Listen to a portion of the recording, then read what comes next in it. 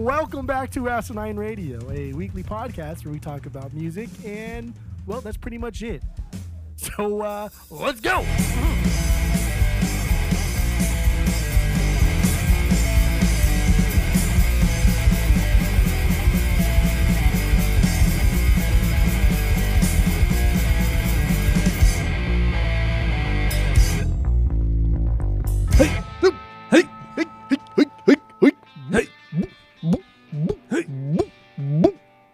This is Asinine Radio. This is the weekly music podcast where every week we get into a different band, different artist. But this week we're actually doing a soundtrack. We're doing the soundtrack to the classic movie, The Nightmare Before Christmas. So yeah, what we're going to do is we're going to kind of run through all the songs. We're not going to spend too much time on a lot of them because they're more just instrumental things. But yeah, we're going to get through the 20 or 19 or 20 songs or parts of the score. We're also going to give out like little facts, little things, and kind of how we feel about each song and which ones are our favorite songs and this and that. And if we have any stinkers, we'll bring those up as well. If you didn't already know, my name is Tyler. Way out there, hundreds of miles away, is Jeff. While you're listening, go to Apple Podcasts, go to Spotify especially. Give us 5 stars, 5 stars only. We have a phone number you can call, leave us a voicemail, send us a text. The phone number is 503-893-5307. And we have a Discord server. If you want to join that, let us know. We'll send you the link. And that's all I got for the intro. So let's just jump right into the soundtrack to The Nightmare Before Christmas. Or do you want to throw out like some facts, or what do you want to do?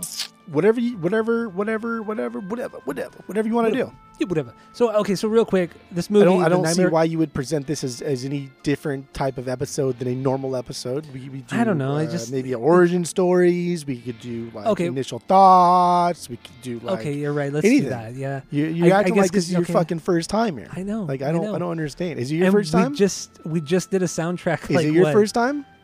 2 months ago? Yes, this is the first time. Okay, so that's fine. Then if it's your first time, I will allow that bet. But yeah, we just did a soundtrack. I don't know why this is so difficult for me this week. We're doing this podcast for 6 years, and half of this podcast is completely just nonsense anyway. We rarely ever get into the actual nitty gritty of the album, unless it's a Blink or just actually that's about it. Korn probably. Or something. Yeah. Okay, so The Nightmare Before Christmas came out October 13th, 1993. So we were 6 years old at this time. So what's your origin story with this? Did you see this when this came out, or I'm trying. I don't know. I don't think that I did. Honestly, I have really no definite facts, no definite memories of this movie until high school. And it wasn't until high school when, really drama class, being in drama and in that whole scene, when it started to kind of come back to me. And that's when I really got into like musicals and I guess drama in general. Being in drama class got me into drama, right? Drama-rama. So that's really when I kind of dove into The Nightmare Before Christmas. I don't think I saw it as a kid. I would have to ask my mom to see if she remembers ever taking me, but I don't think so. I don't think so. Okay. We never went to the movies that often as a kid. She would just show me like old 80s horror movies that would scare the fucking shit out of me. See, like my mom was the opposite. I was never allowed to watch those kind of old horror movies from the 70s and 80s, but we'd go to the movies all the time. Complete opposite for me. But this movie Nightmare Before Christmas, I really don't remember seeing it until probably 7th or 8th grade. I was over at a friend's house and they really liked this movie and we threw it on one night. And what friend? Sean. Bet. God, you're so fucking annoying with this. People who are listening right now, Jeff has been doing this stupid thing before we were even recording it. It's so obnoxious where he just says bet. That's what kids say. I wonder if our listeners are outside of the Southwest United States. I wonder if kids say this slang everywhere, or if it's just bet. A regional thing. Bet. It sounds very regional, and it just means yeah, right? It just like fuck yeah, hell yeah, let's do it. I'm down. Bet. I think I don't know. I'm 35. You know what's crazy? Like remember when tricks were for kids only, and then there was they stopped making like shapes, and it was just little balls. Yes. And then you remember like the whole like joke was no, they're not. They're still shapes. It's just because you're an adult now, you actually don't see them anymore. You don't see the shapes because you're an adult. Because tricks are for kids, not adults. Oh, that's stupid. That's funny though. That's cute. I like it. I dig it's it. cute. It's fun. Yeah, but it's But I don't know why I Bad. brought up this analogy. I don't know why you brought up the tricks thing either, but it's okay. But yeah, the first time I saw it, I was in middle school, and I remember not really caring for it, and I didn't really like musicals at all. I still kind of don't like musicals. So yeah, I didn't get the hype. I still don't get the hype. But it's a cool movie. Overall, it's a cool movie, but it's way too hyped up. The music's fine. It's cool at moments, but it is not fine. It is fucking great. This It's movie good. is It's great. good. Everything about this movie is great. Nothing about this movie is fine. No, Maybe you're Tim right, Burton's you're right. actual involvement was fine. Other than that, this Yeah, movie he- is great. you're right. It's a solid movie, but it's still really overrated. You got to You take have the to hot admit that. topic out of the movie. But you can't. I mean, when we were in the early 2000s, it was just everybody was wearing Nightmare Before Christmas stuff, especially the Oogie Boogie stuff. And it's like, dude, Oogie Boogie's only in it for like 4 or 5 minutes. In the Barely beginning, fucking in it. in the God beginning and the damn. end. It's dumb. I don't know why he's so like beloved. I mean, one, he's a villain, which you should never really care for. Jack villain. They're Skellington's a fucking villain. evil. Yeah, technically he is, but he's less of a villain than Oogie Boogie. That's silly. This movie's. I'm so conflicted with it because it's a really cool, well-made movie, but the hype is just it's hard to get past it. It's really hard to get past it. But I'm Okay, trying. well, I'm all trying.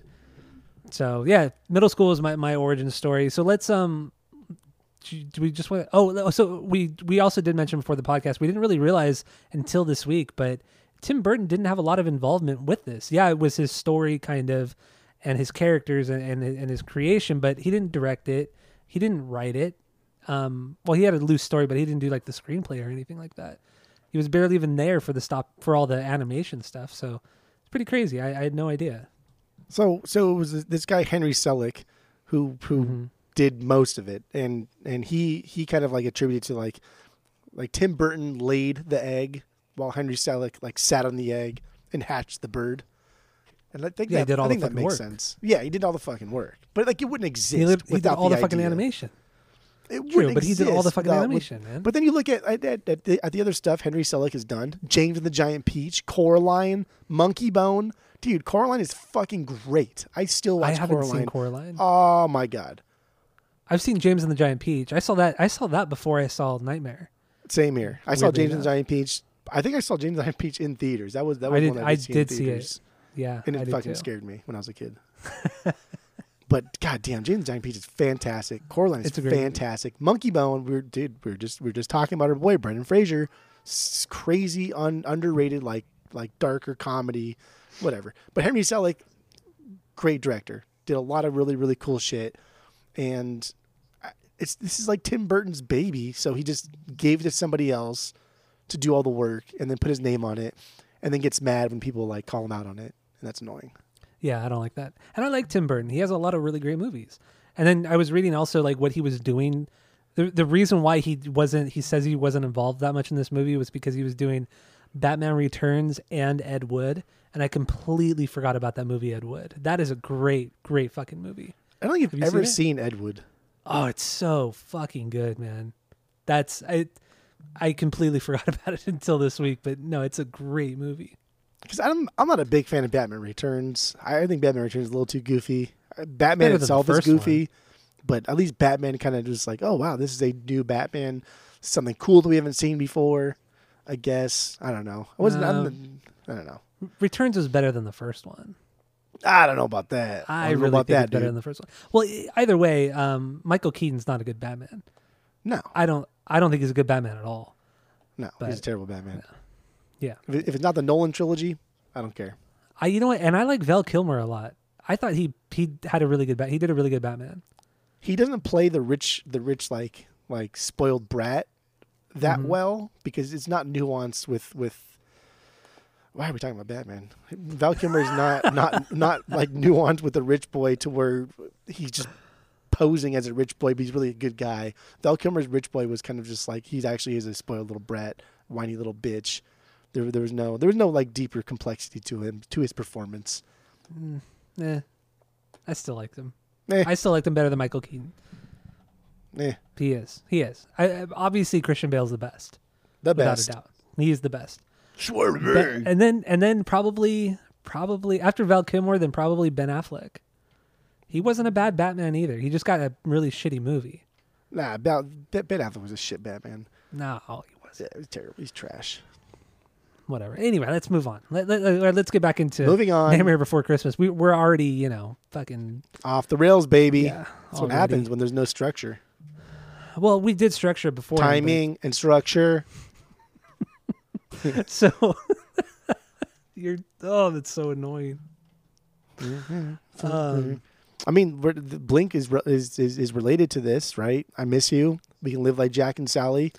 Yeah. Okay. This was everywhere. Yeah. Yeah. Ninja Turtles 2. Is that what you're quoting? Donatello? No, I was actually trying to do. I was trying to do Will Sasso doing Arnold Schwarzenegger. Oh, but, yeah. No, when he just goes, yeah. He does that yeah, but it's very kind of like he's agreeing with them, not the interrupting yes. But never mind. Yeah. We're not going to get into Dudesy again. So the music in The Nightmare Before Christmas, it's scored. The music, all the music is written by Danny Elfman, the singer songwriter from Oingo Boingo. He's done a lot of Tim Burton stuff. I mean, he did the Batman movies. He did The Simpsons, right? Didn't he do the theme song for The Simpsons? Yeah. And Yeah, they all kind of have that Danny Elfman feel to it. That kind of like Yeah. dun, dun, dun, dun, dun, dun, like right that little like lower There's end always this, with like- the high end boom boom boom boom boom boom. It's like it has this like kind of tension to all of his music too. But yeah, so he did the music and everything like that. He was Jack Skellington's singing voice, but Chris Sarandon was the actual speaking voice for Jack Skellington. But Danny Elfman, I mean, outside of the animation, Danny Elfman is the true hero of this entire movie. He really is. His songs are just so unique. They're so fucking cool. And like I said, I don't really like musicals, but there's some really, really great songs on here. Some okay songs, but they're still not bad by any means. But Danny Elfman, man, he's an interesting character too. Very, very interesting character. So we got essentially 10 songs when everything else is kind of just taking parts of those 10 songs and making interludes or overtures, girl, Yes. or anything like that. I think this what was I saying earlier? I was really annoying. I don't remember. Like something like that. I bet. I think this movie is set up like an opera rather than like a traditional musical. Like these songs are seamless.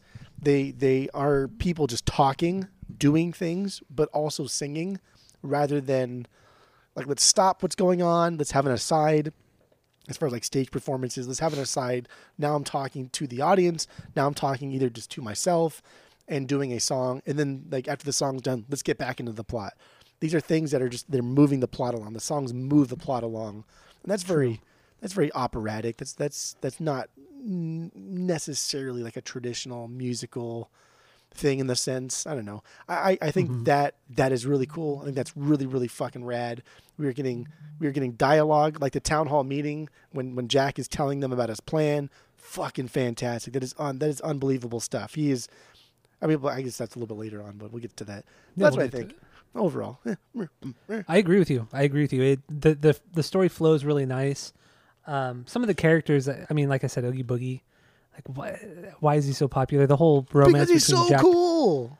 and the romance between Jack and Sally, I don't It's get it. non-existent until the fucking end when they Yeah, kiss. until the It's very like, end. what? He liked her? What?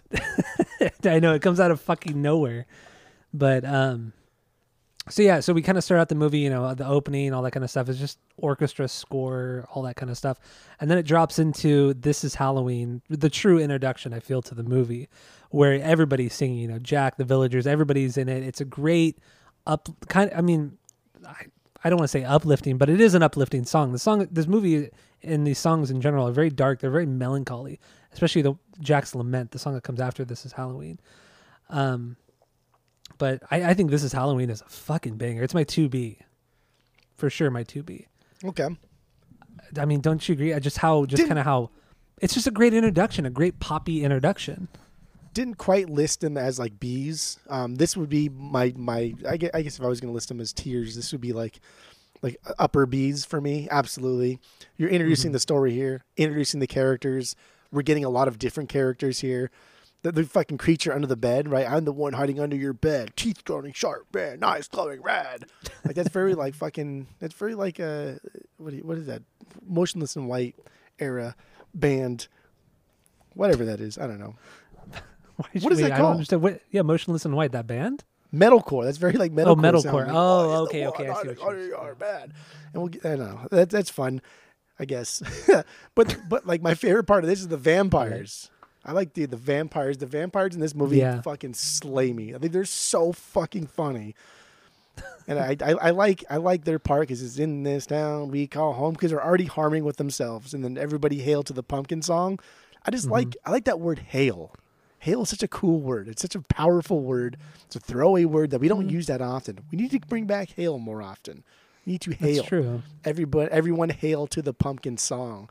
It's like, dude, you're not even the fucking, like, you're just followers, but you're vampires. Like you're vampires, dude. You can just kill whoever you want, suck their blood. But you're hailing to the pumpkin song, not the Pumpkin King. The song. This is a town that is coming together for Halloween because they think they love one thing, and that is just Halloween. I don't know. It's cool. It is. It's cool. A great song. So I'm going to play a little bit of This Is Halloween. I'll play some of these songs, not all of them. From The Nightmare Before Christmas. This is Halloween.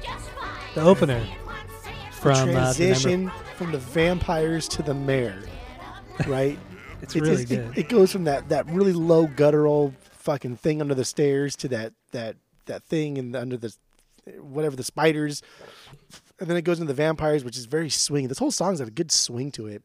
It does. And then like the vampires hit it, and then the mayor comes in, which is so goofy, right? In this town, very boisterous, very very aggressive, kind of like off beat a little bit, but still finds its place. Damn, that's good. That is fucking so good. It is. And the mayor too. I like his whole design, like the two faces and everything like that. It's really cool. And he goes between the two faces, like his head spins around and shit. Dude, like, so the Two-Face, right? A two-faced politician. That's what that is kind of playing off of. Fucking fantastic. Yeah. He has a quote later on where he says, like, Jack, when he's looking for Jack, and he's like, Jack, I'm just an elected official. I can't make decisions. That was another little dig at politicians. Well crafted character here. So good. So great. I totally agree. And the line in the song, "Tender dumplings," he says like "tender dumplings everywhere. Life's no fun without a good scare." "Tender dumplings" is a Oingo Boingo song from like their fucking 7th or 8th album. Yeah. Oh no shit. Okay. Were you ever a big Oingo Boingo fan? No, I like Only a Lad. I think Dead Man's Party is cool. I think it's fun. I have Only a Lad on the vinyls, but that's just because that's like you do like that song. Yeah, you do like that. I like Little Girls. That song. That song is fucking phenomenal. It's so good. But the album itself is really great. There's a lot of cool songs on it. But the band's cool. I don't know. It's 80s music. I didn't grow up listening to 80s music. Yeah, my mom and dad used to listen to Oingo Boingo when I was really young. I remember them playing Oingo Boingo. But I never really liked it as a kid, so I never really listened to it growing up. Or as a teenager and stuff. But I mean, I really respect Danny Elfman. I think he is a great songwriter, and this proves it. You know, this is one thing that proves that. But and the same with like Devo too, right? Like Devo, I just never really grew up listening to Devo at all outside of Whip It. Yeah. But then when we started getting into the vinyls, and then I picked up their first album, and that was just like fucking blew me away. I cannot believe it was that good. Yeah.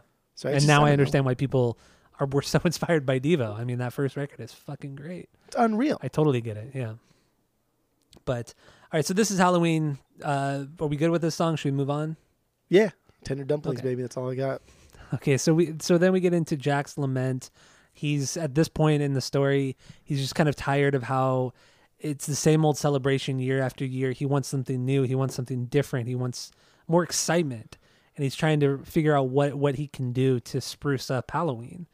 And and it's kind of it's a sad, somber, kind of melancholy kind of song, and it's fine. It's good. It's a good way to progress a story because, like you said, the soundtrack does a really good job at progressing the story through the music and lyrics in the music, rather than jumping from a scene into a dance number or whatever.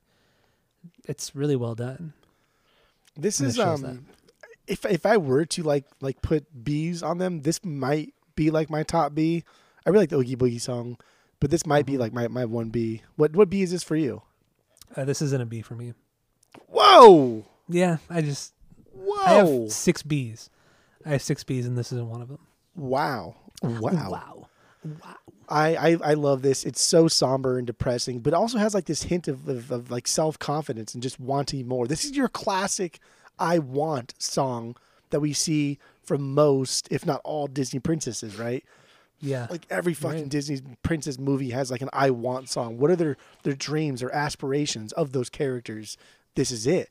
But it's kind of like not exactly like an I want song because it's not inspirational. It's not, because normally with the songs from those Disney movies, like, yeah, it starts off kind of sad, but then it builds and builds and builds, and then it becomes it's this huge crescendo, and it's super positive and happy, and then the story starts, and then they build that character after the song. But this one, Jack's Lament, it's not like that at all. There's nothing about it is uplifting. But it's, I mean, like even in Little Mermaid, when she's talking about part of your world, that's a little bit depressing because she wants to be somebody that she, at that point, she can never be. She wants to be somebody with legs. She wants to be somebody up where they talk, up where they walk. So it's like she can't be that without magic and things like that. So that's a little bit sad too. It is, but it still has that rise in the song, and it hits a really high point that this song doesn't hit. But it's still a song about like dreams and aspirations. It's still about wanting something, and that's what I can't even think of a Disney movie that does not have a princess singing about what they want, what they dream of. True, yeah, or even Aladdin. Think in their head. Look at Aladdin. I mean, what was it? The one step. What's the one song? What the fuck is that song? Ahead of the breadline, one jump, ahead of the sword. I still only what I can't afford. But that's kind of what that song is too. That's the equivalent. Or even Disney princes have their I want song, but yeah. You know, I don't know. It's this is a great song. It's fucking dope. And what really gets this for me, and I think what hit hardest watching this for the first time in high school, or at least for the first time that I was able to appreciate it, is when Jack takes off his head and he says that he can recite Shakespearean quotations, right? And he's holding that skull in front of him, his own skull, which is fucking so funny and so cool. Yeah. And god damn, dude, that one shot, there's so much depth to that. There's so much depth to that. Because that's so, like, Hamlet is famous for two things, right? It's famous for being visual, that thing, somebody holding a skull, and the Hamlet is famous for the number two, the to be or not to be speech, right? Yeah. Like those, except for Romeo and Juliet, the Wherefore Art Thou Romeo, like to be or not to be is the most popular thing Shakespeare ever wrote. I think that is the most popular thing he ever wrote. More than Romeo, Wherefore Art Thou Romeo? Yeah. To be or not to be is bigger for sure. More quoted. I don't know. Well, I don't know about that, dude. Well, either way, I mean, both of them are fucking this top two, no matter what, for sure. Yes. But yes. Butts are for pooping. Butts are for pooping, as Aaron would say in The Office. So like that. God, I have so many notes written about this Hamlet thing. You want to get into it? You want to do it? You want to hear it? You want to hear it? Let's play Jack's Lament real quick, and then we'll come back. Skip will appreciate it. And then we'll talk about the Hamlet stuff. So here it is, Jack's Lament from Nightmare Before Christmas. Jack's Lament from the soundtrack we're doing today. I'm sick of saying Nightmare Before Christmas. It's too long of a title. It's pretty long. It takes a long time. I get it. Yes.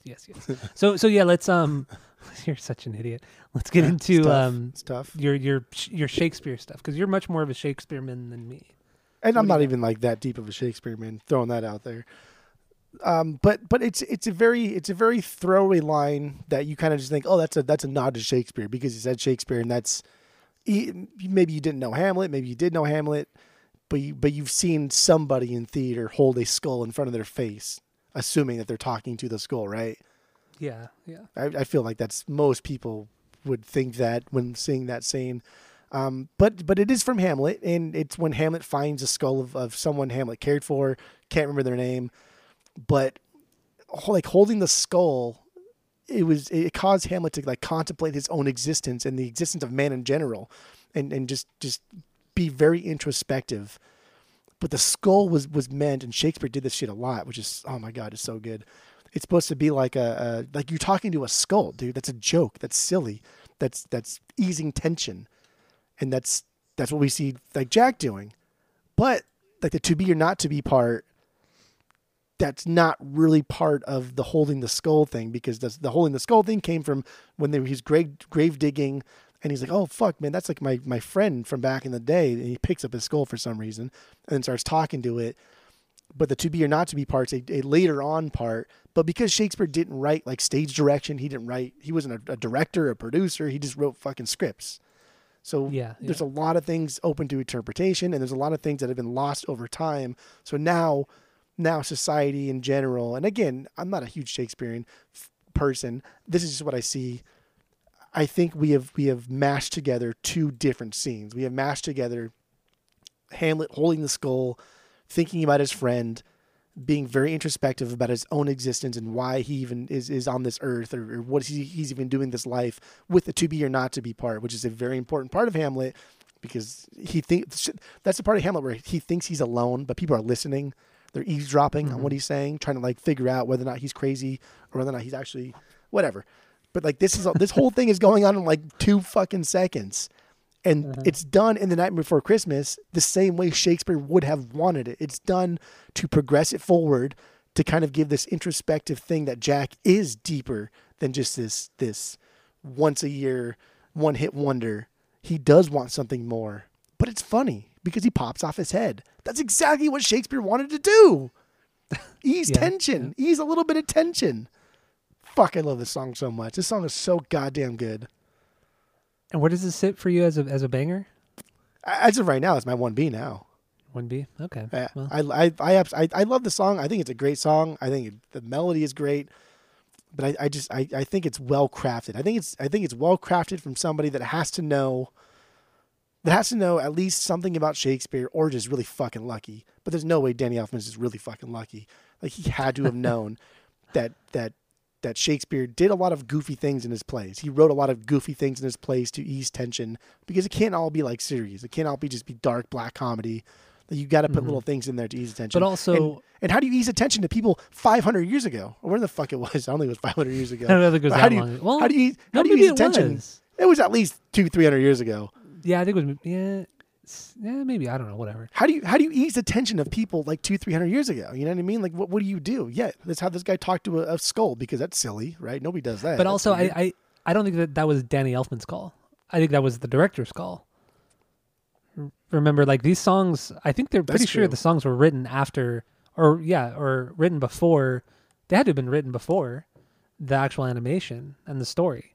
So, I mean, maybe he wrote the lyrics after he saw the storyboard. That could have been it. But I mean, I would say this is more the director's vision rather than Danny Elfman's. I don't think so. I think Tim Burton made it very, very clear that Danny Elfman is essentially in charge of music. Everything else is. But they wouldn't Tom have animated. It's Tom Selleck. Tom Selleck's brother. I think Tim Burton made it because he told Danny Elfman, yeah, you got the job. Don't worry about it. You're Jack singing voice. Don't worry about it. They had already worked together and everything. I mean, they were homies, friends don't for worry a long about time. it. Well, I But mean, like, you don't just like jump into a Disney movie and just start giving away parts. That's not the way it fucking works.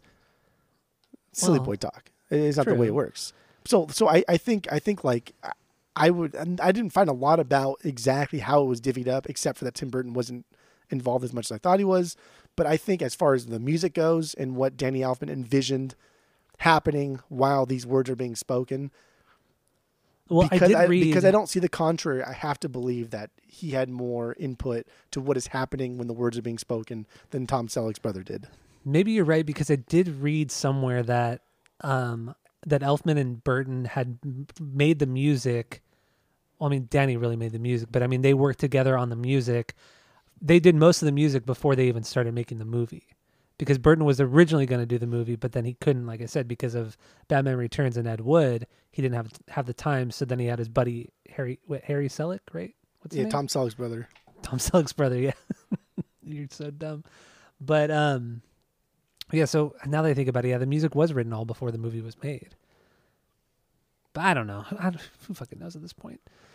I mean, this is just like dropping deep down that rabbit hole of a throwaway line that could have just been happenstance.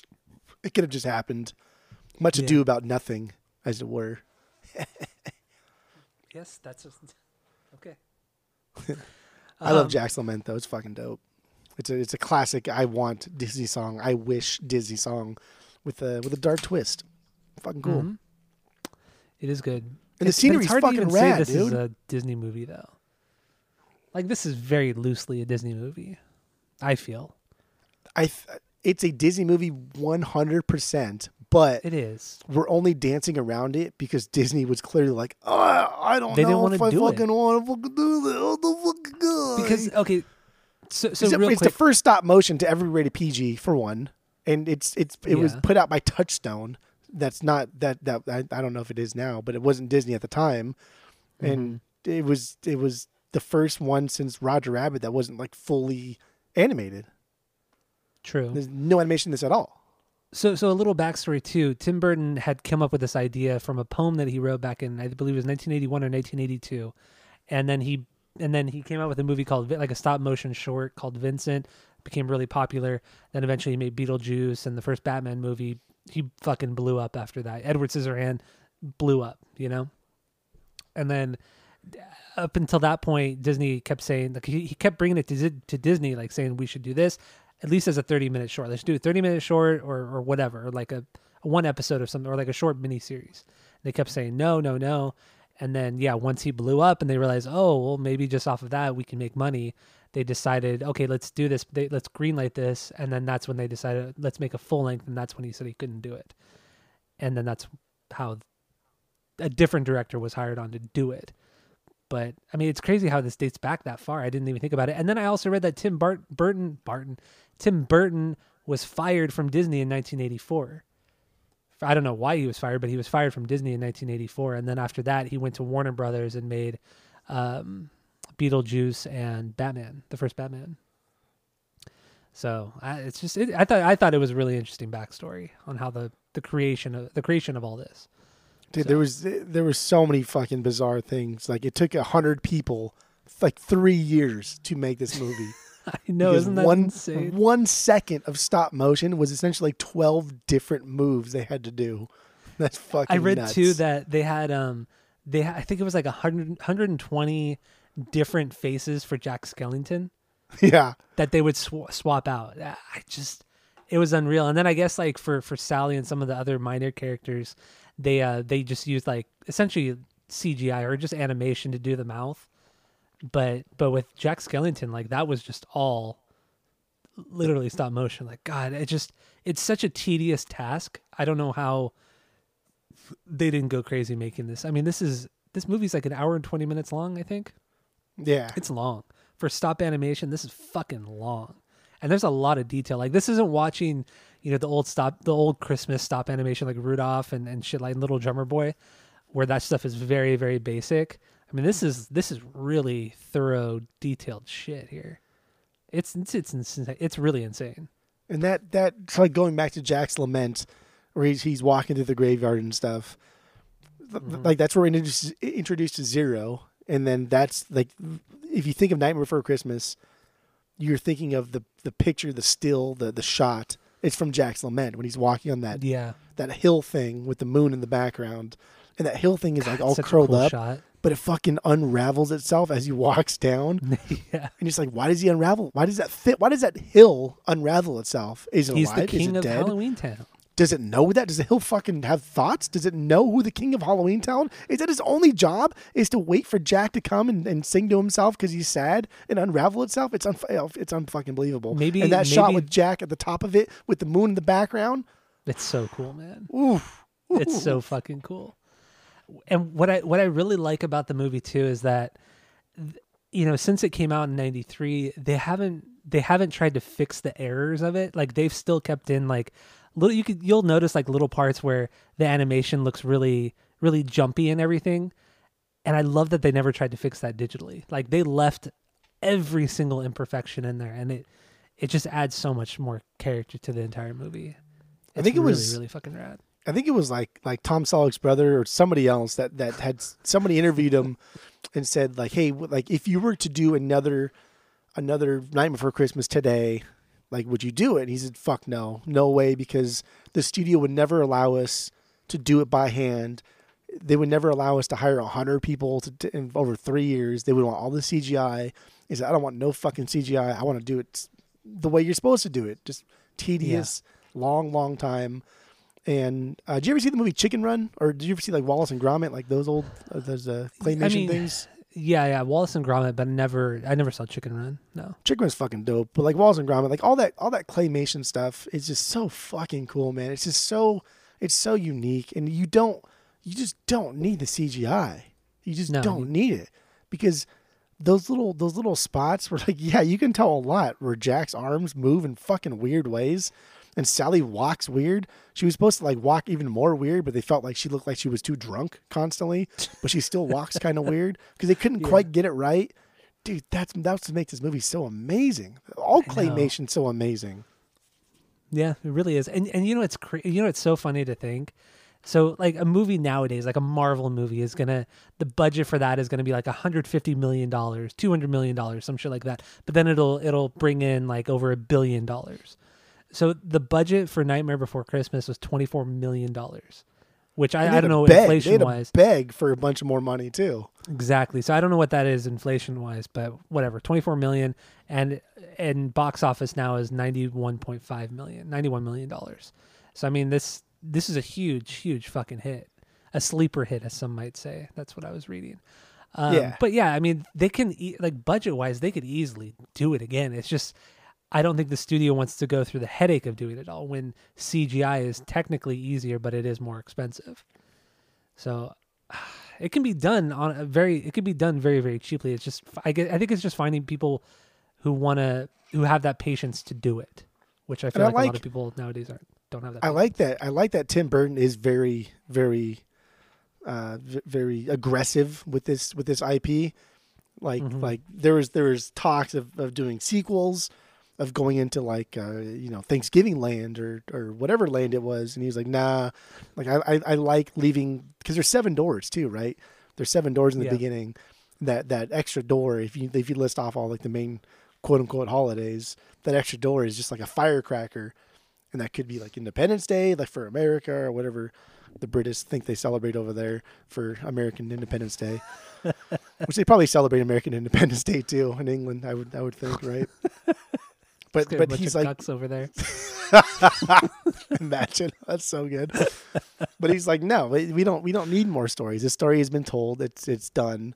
And even in the soundtrack version, Patrick Stewart, there's an intro and outro, and Patrick Stewart,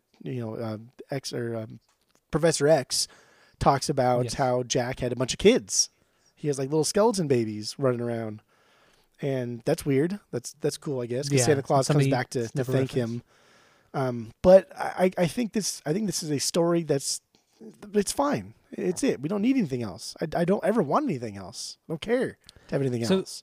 I think it was in 2004 they came out with a video game, which was essentially the sequel to the movie, and it was actually overseen by Tim Burton, so it wasn't just something completely random. But that is technically the sequel. And then I read too that they came out with a book, which is also a sequel. They came out with a book this last August in 2022, but it's a sequel, and it's from the perspective of Sally. I don't know how popular that was, but it just seems completely unnecessary and very, very stupid, because Sally is a dumb fucking character that I don't give 2 shits about. She's very, very boring. I mean, she doesn't do anything. She has a vision. She has a vision that something bad's going to happen to Jack, and then that's it. Like, who gives a fuck? Like, nobody listens to her. Like, what does it fucking matter? It's true. It's just a pointless character. It was a pointless part of the story, and the whole love story. She's literally the only voice of reason in the entirety of Halloween Town.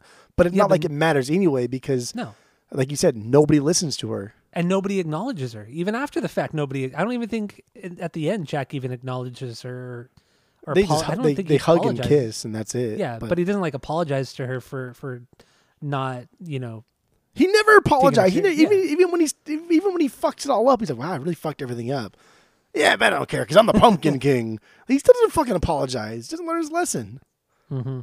Like Jerry Seinfeld of this fucking Halloween Town never learns his lesson. All right, so let's move on.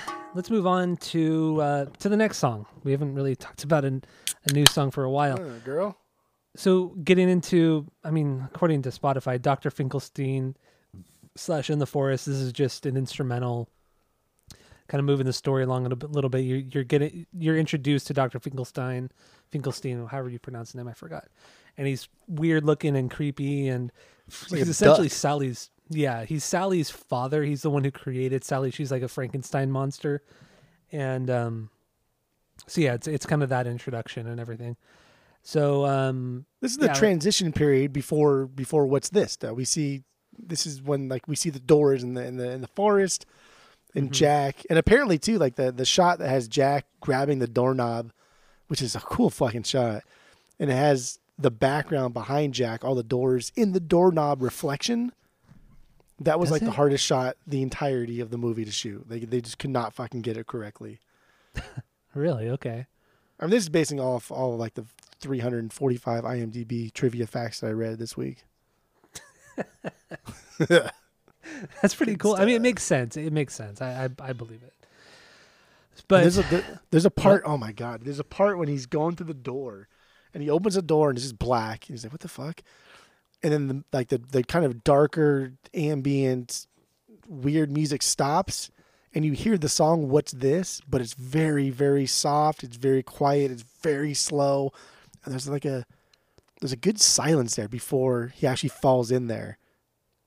Mm-hmm. I like that. I like that silence. All right. You never played Kingdom Hearts, did you? No. Yeah. No. I've always wanted to, man. I've really always wanted to.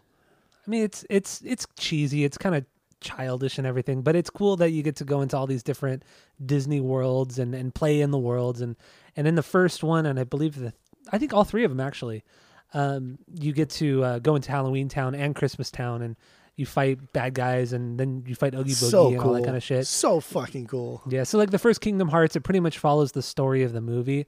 But after that, after that game, when you go back to Halloween Town, it's different, obviously. But yeah, you essentially play the whole movie within that world of the game, which is really cool. I like that. But yeah, anyway, so let's jump into. So Jack opens the door, goes into Christmas Town, and then this song, "What's This?" is just him marveling at everything he's seen. He's never seen snow. He's never seen trees like this. He's never seen lights like this. Green. He's never seen color.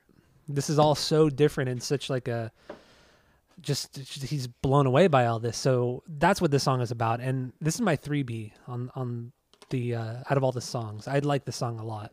What was so Jack's Lament was a no B. This is Halloween is your 2B?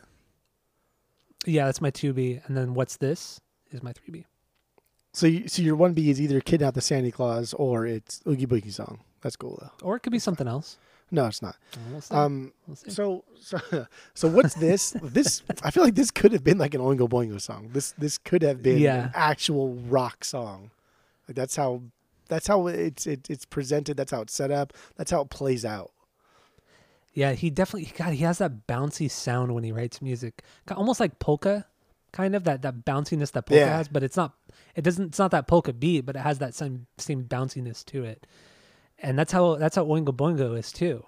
And a lot of these songs, and I can't really say for his other movies. I don't really remember Batman being too bouncy at all, but whatever. What's This is it's a great banger, and it's a great way it was a great transition into Christmas Town and showing everything that that goes on in Christmastown, and it's cool. It's a really, really good one. I like What other stuff do you have on so this a couple things here. I like when you see the train and it's puffing out the little smokes, the smoke things from that trains do. I guess I don't know. I've never seen trains puff out smoke before.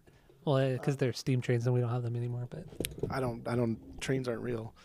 I think it's cool that the train horn is on beat. It's like the ding ding ding ding ding ding. It's a boom boom boom. I think that's fucking so cool. That's so rad. Not on key, but on beat. That's fucking dope. yeah. Jack says, "What's this?" 18 times. Okay. Does he really? Yeah. Little random fucking throwaway tidbit there. I thought that was kind of funny though. And I like that when we first see Santa Claus in the shadow, his hand looks like his claws. Because of the way it's set up, when he drops his hand, because of the way the lighting is behind him, which is fucking rad, because now we're getting to the nuance of lighting, just how it's throwing a shadow onto a hill of snow. The way he drops his hand, it looks like claws. And his other hand has a cane in it. So when Jack sees this, he's like, what the fuck is that, right? Because he doesn't know what's happening here. But also, this is also the first introduction we see as to Jack being a villain. He spooks that elf, or is it an elf or just a random child sleeping, I guess. I think it was an elf. But he's like knocking over shit. He's fucking damaging things. He's ruining snowmen. Like he's fucking wreaking havoc on this little town here. Yeah, he doesn't give a shit. He doesn't fucking care. But goddamn, dude, what's this? That is such a banger of a song. The inflection in the voice, the what's this, and then what's this? Like how he God, it's so it's so theatric. Oh, it's so good. It's so good. I agree. So I'm going to play a little bit of What's This, so we'll get more into it and then move on. So here it is on the soundtrack that we're doing. What's this? What's this? What's really cool about this song, because he's in Christmastown, the way that Danny Elfman wrote the music, he used the sleigh bells in the background. Like it's the percussion that really sets the song apart and gives that Christmas feeling with, like I said, the sleigh bells, but also like the other percussive elements, like the xylophone that he uses, which is a very, very Christmas kind of thing. There's a couple songs in here with some good xylophone-age. Yeah. Oh, definitely. I even just like the overture, the first song, he's using like a vibraphone. It's like very exotica sounding. It's great. I fucking love it. Mm-hmm. I love it. You know, I'm a sucker for the vibraphone. I love that this song, you can hear him be very, very ecstatic. You can hear him just kind of taking in all of these exterior stimulus and processing it in real time. Mm-hmm. Like because he says, what's this 18 times, he's constantly going from one thing to the next, to the next, to the next. Like he can't focus because it's so much mental stimulation that it's just overloading his brain. And that's so fucking cool. And you can hear in Danny Elfman's voice. He's a great singer. He's a great singer at doing this. He's awesome. He's a great singer at doing this. Did you notice? I didn't notice until I played it just now, but right before he starts singing, you could almost hear the mic turn on, and then you hear him smack his lips. Like you could hear him open up his lips before he starts singing. And I love that that's not edited out. That they kept that's that cool. In there. I did not hear that. That's fucking dope, I didn't hear it until right now. That's cool. That goes along the lines with like Jack, like popping out of the snow, looking around like, what the fuck? What's this? Like, dude, imagine it's a cartoon and stupid. I get it. But like, imagine, right? You're in this whole nother world, like literally an entirely different world that is complete opposite of what you know. Like, how would you react? Would you write a good song like this when you're sitting there? I would write a better song than this. I don't know. It's true, about dude. that, dude. Oh, it's true, dude. All right. So at this point, he's so overwhelmed, and then he's very inspired, and he wants to bring a lot of this back to Halloween Town. This is what he feels needs to be added to Halloween and really kind of fulfill his desires. So he goes back, and we get into the town meeting song, and he's telling everybody about what he saw or his interpretation of what he saw. And this is where he wants them to kind of recreate what he saw in Christmastown. So that's what we have here. Oh, you hear the snap? God damn it. I hear everything. I hear your claps, your snaps, everything. Yes, you do. So that's what this song is, and there's a lot of like back and forth between the villagers and Jack, and this is a good song too. This is a solid song. This is my 5B. 5B. Okay, that's good. That's solid. What do you That's think of fine. this one? This is like middle tier B. I think this is a great song because this is the best example of progressing a story forward with dialogue. But fuck it, let's just sing it, right? Why not just sing it? And that's exactly what is happening here. That's why Joseph, the Amazing Technicolor Dreamcoat is so great, Oy. because it's just, hey, instead of talking, let's just sing. It's fine. Nothing wrong with that. It flows. It makes sense. And it's presented as like a discussion. But what's cool, little tidbit here too. Also, there's a clay model of the evil queen from Snow White at the town hall meeting in the background in one shot. Really? Yeah. Oh, that's She's there. cool. That's really cool. So sick. Love it. Yeah, I like that a lot. So this is But a good one. this is cool. This is a good one. I know. It's fine. Are we wanting to play every song? No, we don't have to play this one. Okay, because I'm down to skip some of these just to kind of move things along. So at this point we move on. There's the song is Jack and Sally montage. This is just a score. There's no lyrics or anything like that. Do you have anything about this one? Oh no. All right. So at this Wait. point, like I was I saying. got one thing. Oh, what? You said I no. said no, but I that's was okay. in a little fucking. Did you hear me sneezing? I did hear you sneeze. but I Jesus also heard you say Christ! no. Oh my God! But So yeah, I like thought that was if it. you hear me fucking sneezing, you ask me questions. Jesus. Oh, I'll remember that. Remember that next time. God, fussy boy over here. Next time you're drowning in a pool, I'm gonna ask you a bunch of questions. Do before it. I dare you. I Throw dare you. you a life vest, which I never would. You just fucking drown. So the part when Sally jumps out of her window, that's fucking nuts, dude. Yeah, That is fucking nuts.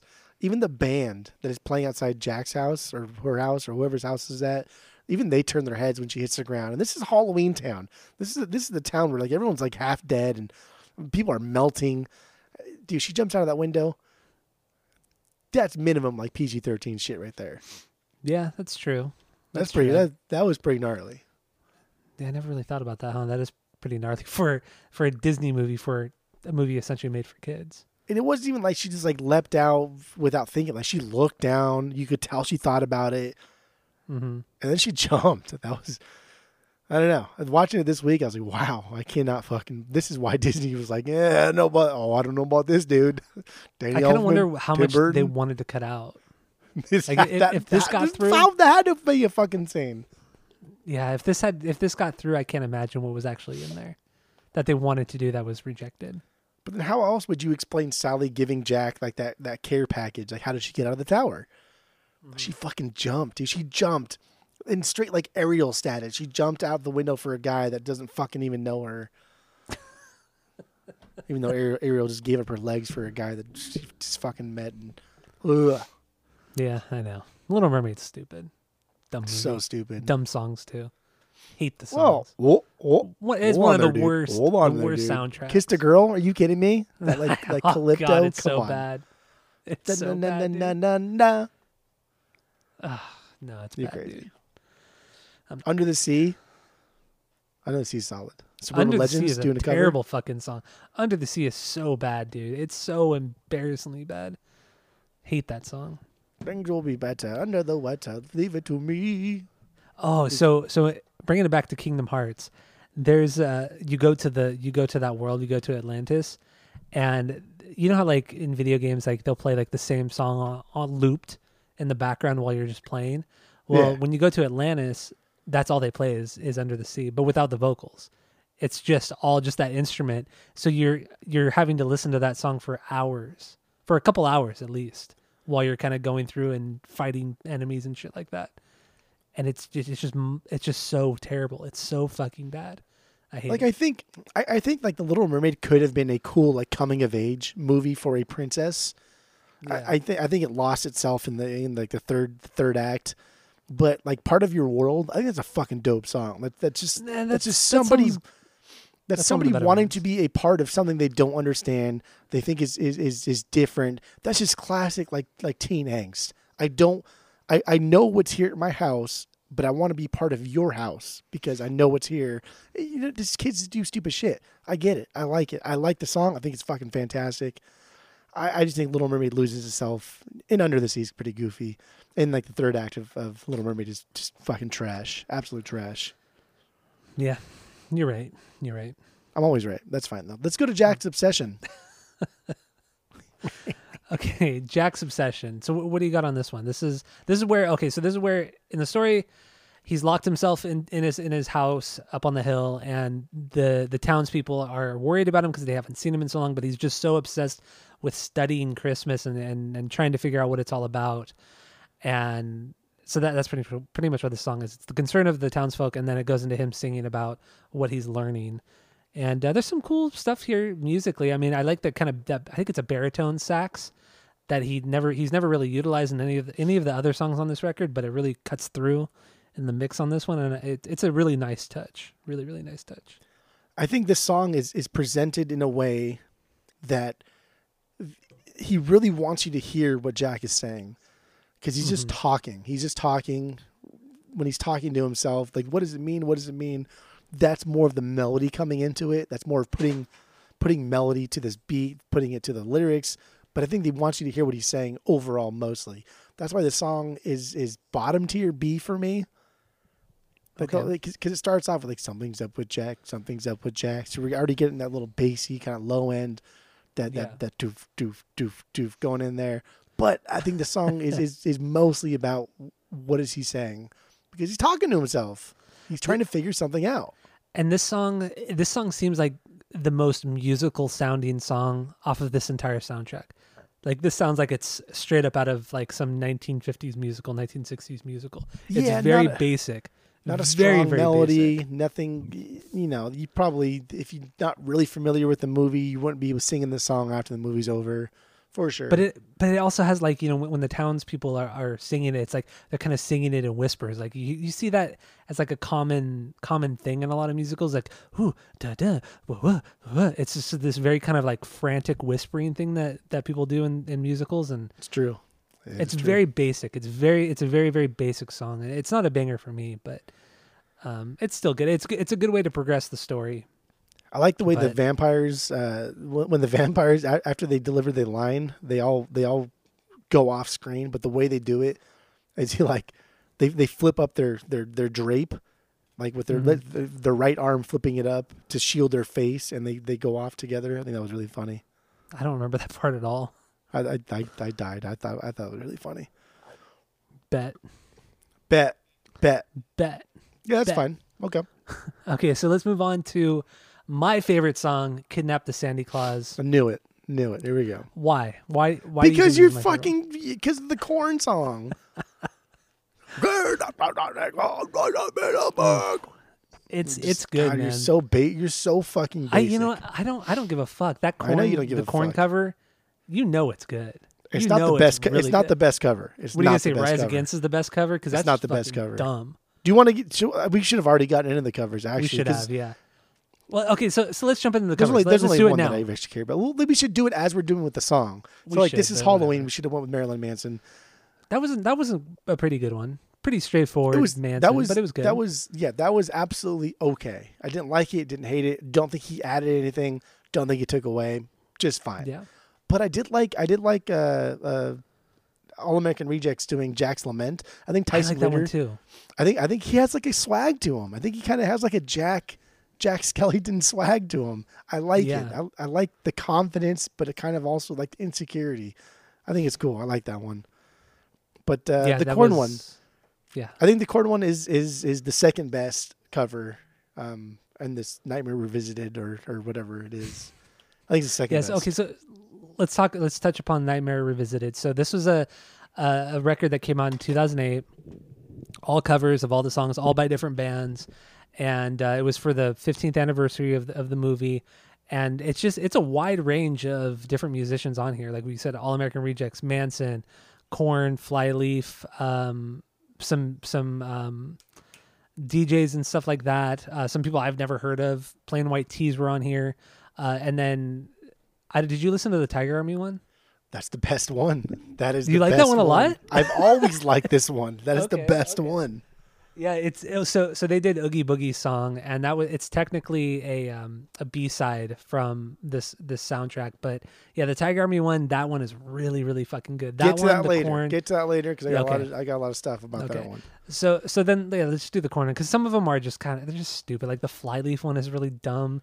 There's a lot of them that are stupid. Yeah, they're just some really dumb ones. But yeah, the Corn one, Kidnap the Sandy Claus. This is dude, this is straight up like 1998 sounding Corn. Like just everything about it just sounds so fucking good. You get the really high kind of spooky guitar parts with the big chugging heavy guitars. You can hear the clacking of Fieldy's bass. This is a great fucking cover. I love this cover. It's awesome. I think this cover is absolutely fantastic. I think it's so good. I think this cover shows that like a band can take something in their realm and make it just their own. Make it their own. Yeah. I have better things to say about Tiger Armies, but I think this cover is absolutely fantastic. I think it's so good. I think they add to this. I think Kidnap the Santa Claus is a fucking catchy song. Like it is. How do you top it? Like how could you possibly make this song better? And Korn did it. Yeah. And in this point in the movie, you're introduced to three. Maybe you're not introduced at this point. Maybe they're introduced right before. But the three kids, what is it? Shock. Wait, what are the fucking kids' names again? Lock, Shock, and Barrel. Lock, Shock, and Barrel. Yeah. So they're on the song. They're singing. I mean, it's voiced by Paul Rubens or Pee Wee Herman, and then Catherine O'Hara also is one of the kids, and I forgot who the third kid is, but yeah, there's a lot kind of going on in this song. There's a lot of cool different vocal melodies going on, and they're all everything is just really really good in this song. It's catchy. I think it's the catchiest song. This and This Is Halloween are definitely the catchiest songs on this entire soundtrack. But dude, it's really good. 1B, huh? Yeah, this is my 1B. And going along with the story, so this is at the point where Jack is wanting to go kidnap Santa Claus, bring him to Halloween Town so that he can be the one to go deliver presents to all the kids and everything like that. And then, so this is them kind of plotting to go kidnap him and then eventually kidnapping him and bringing him back to Halloween Town. So that's where we're at in the story in relation to the song. But should I play Let's not. This is just another bullet in the chamber of Jack being the villain of the movie, because he went straight to the kidnapping part. It wasn't like, hey, let me talk to Sandy Claus, to see if we can work something out. And we know like kidnapping's probably frowned upon because everybody freaked out when they couldn't reach Jack, right? Earlier in the movie, when they didn't know where Jack was, everybody fucking freaked the fuck out. So we do know that there's a sense of urgency when someone's not accounted for. And here Jack is going from like 0 to 100. Like, yeah, I want to do this. I'm just going to take his fucking job. Let's kidnap him. Villain. Yep. So should we play the original or the Korn version? Play the Korn version. Oh, fuck yeah. Hell yeah. That's what I was going to suggest. I'm really going to play the Korn one, though. I don't care what you say. I said play the Korn one anyway. Okay, so I wasn't sure if you were being sarcastic. So no, here it is. Sure, play the Korn one. The Korn version of "Kidnap the Santa Claus" because it's the better version. Here we go. It's good, man. Oh, I love this song. This is like always on my playlist every year around Christmas time, Halloween, Christmas time. I always throw this on my main playlist, my main general playlist. I love it. I will say like it. It's a little too scary for the movie, so I don't think it's better than the original. Mm-hmm. But I think it's goddamn good. I mean, Korn. I mean, we all know, anybody listening to the pod and who knows me knows that Korn is the greatest band ever of all time. Yeah, and sure. They really do. They do covers really well. I mean, this is a great example of it. I mean, they did "Word Up," which is a great fucking cover. The way they corned that one up. It was fucking awesome. Love My Way by the Psychedelic Furs. They did a great cover of that song too. Like they're corned that one up. They corned that. They did. So man. good. But it's true. You've heard Word Up, right? Yeah. Yeah, it's so goddamn good. I like that phrasing though. Corn that one up. And then the Devil Went Down to Georgia from a couple years ago. That was fucking amazing. That was fucking amazing, dude. Obviously not as good as the original, but That was so goddamn They, fucking they just good. didn't add anything to that one. No, they corned it up. Not And you- not as much not as much as Kidnap the Sandy Claus, but they really churched it up for sure. Ah, Okay. dude. I read Corn is so good. I read this week that while they were recording that Kidnap the Santa Claus, he like live streamed or videoed so fans could watch them like produce the song like live what do you call it, in real time. Yeah, they shot a bunch of footage of them recording the song, and then they released it as like an unofficial video for it. That's cool. Yeah, it's really, really cool. And they had their touring keyboardist at the time, Zach, and he did a lot of the soundscapes for the song, and it shows him playing a lot of the like weird keyboard parts and everything like that. That's It was fun. cool. Yeah, it was really, really cool, man. I fucking love that song. Yeah, no, it's good. It's good. It's good. All right, so let's move on. Or do you have anything else on Kidnap the Sandy Claus? That's it. That's all. Okay, so then we get into the song "Making Christmas." I don't know. What do you think of this one? First of all, do you hate the Rise Against version? Oh, dude, it's fucking terrible. Like I went into this, Hate with an open mind. Hate Yeah, okay, there's no way it could be that bad because these songs are so good. But no, it's fucking terrible. It's Making so fucking terrible. Christmas, la la la. I like I it. I hate like the Rise Rise Against version. I dig it. I think it's cool. I think it's like a little kind of like a little punky thing going on in the Rise Against style. It's just not a good style. I think it's silly you don't like Rise Against. That's fine. But this song not is good. fucking dope. This song is awesome. It's got this like lower end kind of noodling to it, and you hear like that xylophone. You hear that xylophone part in this song. Yeah, and Or I vibraphone. like this. I don't know. I don't know what the fuck difference is. I like this part of the story too because it's where the town is all trying to kind of fulfill the dreams of Jack by trying to make Halloween Town more like Christmas Town, but it's all really demented and kind of fucked up what they're doing, and it's just I thought it was a funny take on all of it, and it's the song is fine. I feel like the scene is much better than the actual song, which is weird because I usually think the opposite, but it's a fine song. Do you want to play the And Rise Against version? No. Actually, but we could if you wanted to, but that's fine. I don't really care to. Even though you're the only person I think of this pod and people that listen to this pod who really hates Rise Against that much. Because they have one good song. That's it. They have at least 1.5 good albums. They have a lot of good songs. State of the Union is the only good song they've ever done. God, he can like growl pretty good too. He can, but he's just sucks. You know what? You're He just does, dude. He's so bad. he's not so bad. He really is. He's all right. Ay. He's all right. That's okay. We can skip Making Christmas. Making Christmas. No, no, no. We could really play it. I do like the song. No, because we have a lot of talk about the Oogie Boogie song, and then Okay. just end it out here, I guess. So Nabbed is the next kind of instrumental. This is where they actually capture Sandy Claus, right? I'm trying to remember now. Okay, yeah. They talk to him, and he's like, "Who the fuck are you?" And like, "Yeah, we're Yeah. fucking taking you," and they fucking take him. Yes. Kidnap yes, him. yes. The Sandy Claus. And then we get into the Oogie Boogie song because this is where the kids lock, shock, and barrel. They bring Sandy Claus to Oogie Boogie, which is like their boss essentially, and then he throws Sandy Claus like up on like a giant wheel and is threatening to kill him, and then that gets into the song, and he's like kind of gambling with his life, and it's the song is better than the scene for sure. Why do you hate this song? And why do you hate Oogie Boogie? And why do you hate all of this? This song is my 4B. This song is my 4B. I love this song. This song is really, really good. There's a lot of You're joking. There are a lot of parts in the song where it reminds me of Screamin' Jay Hawkins. He has that little bit of flair that Screamin' Jay has. That's the point. good. That's what's supposed to be happening here. It's great. No, I think this is a really good song. I love it. The scene is it's fine. The scene's fucking dope because the scene is now. Don't forget, this is stop motion animation, and now we're throwing black lights in.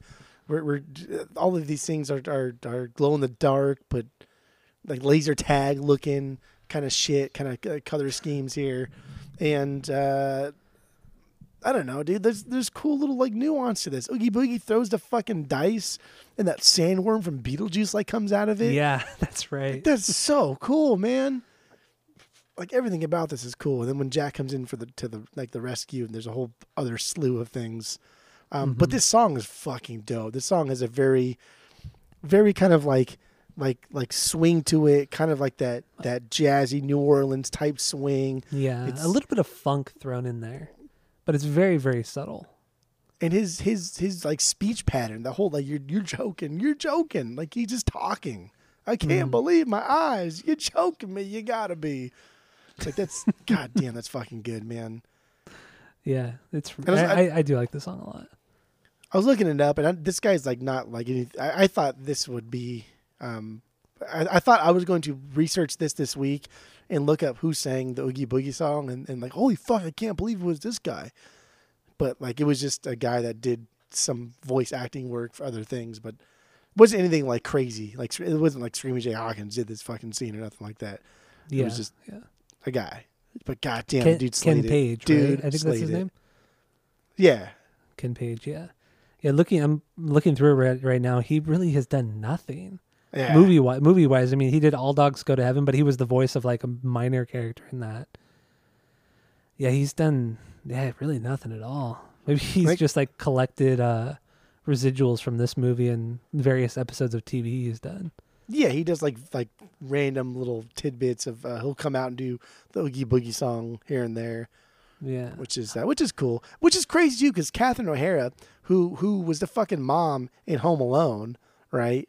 She and she was in Beetlejuice. She sang Sally's parts. Like she has I know, a that fucking was voice cool. on her. I didn't know that. her voice was much higher too. But like, well, I actually didn't think it was her until I looked it up and double checked, and sure as shit, it was her. I That's was fucking very, very cool. surprised. Yeah, definitely.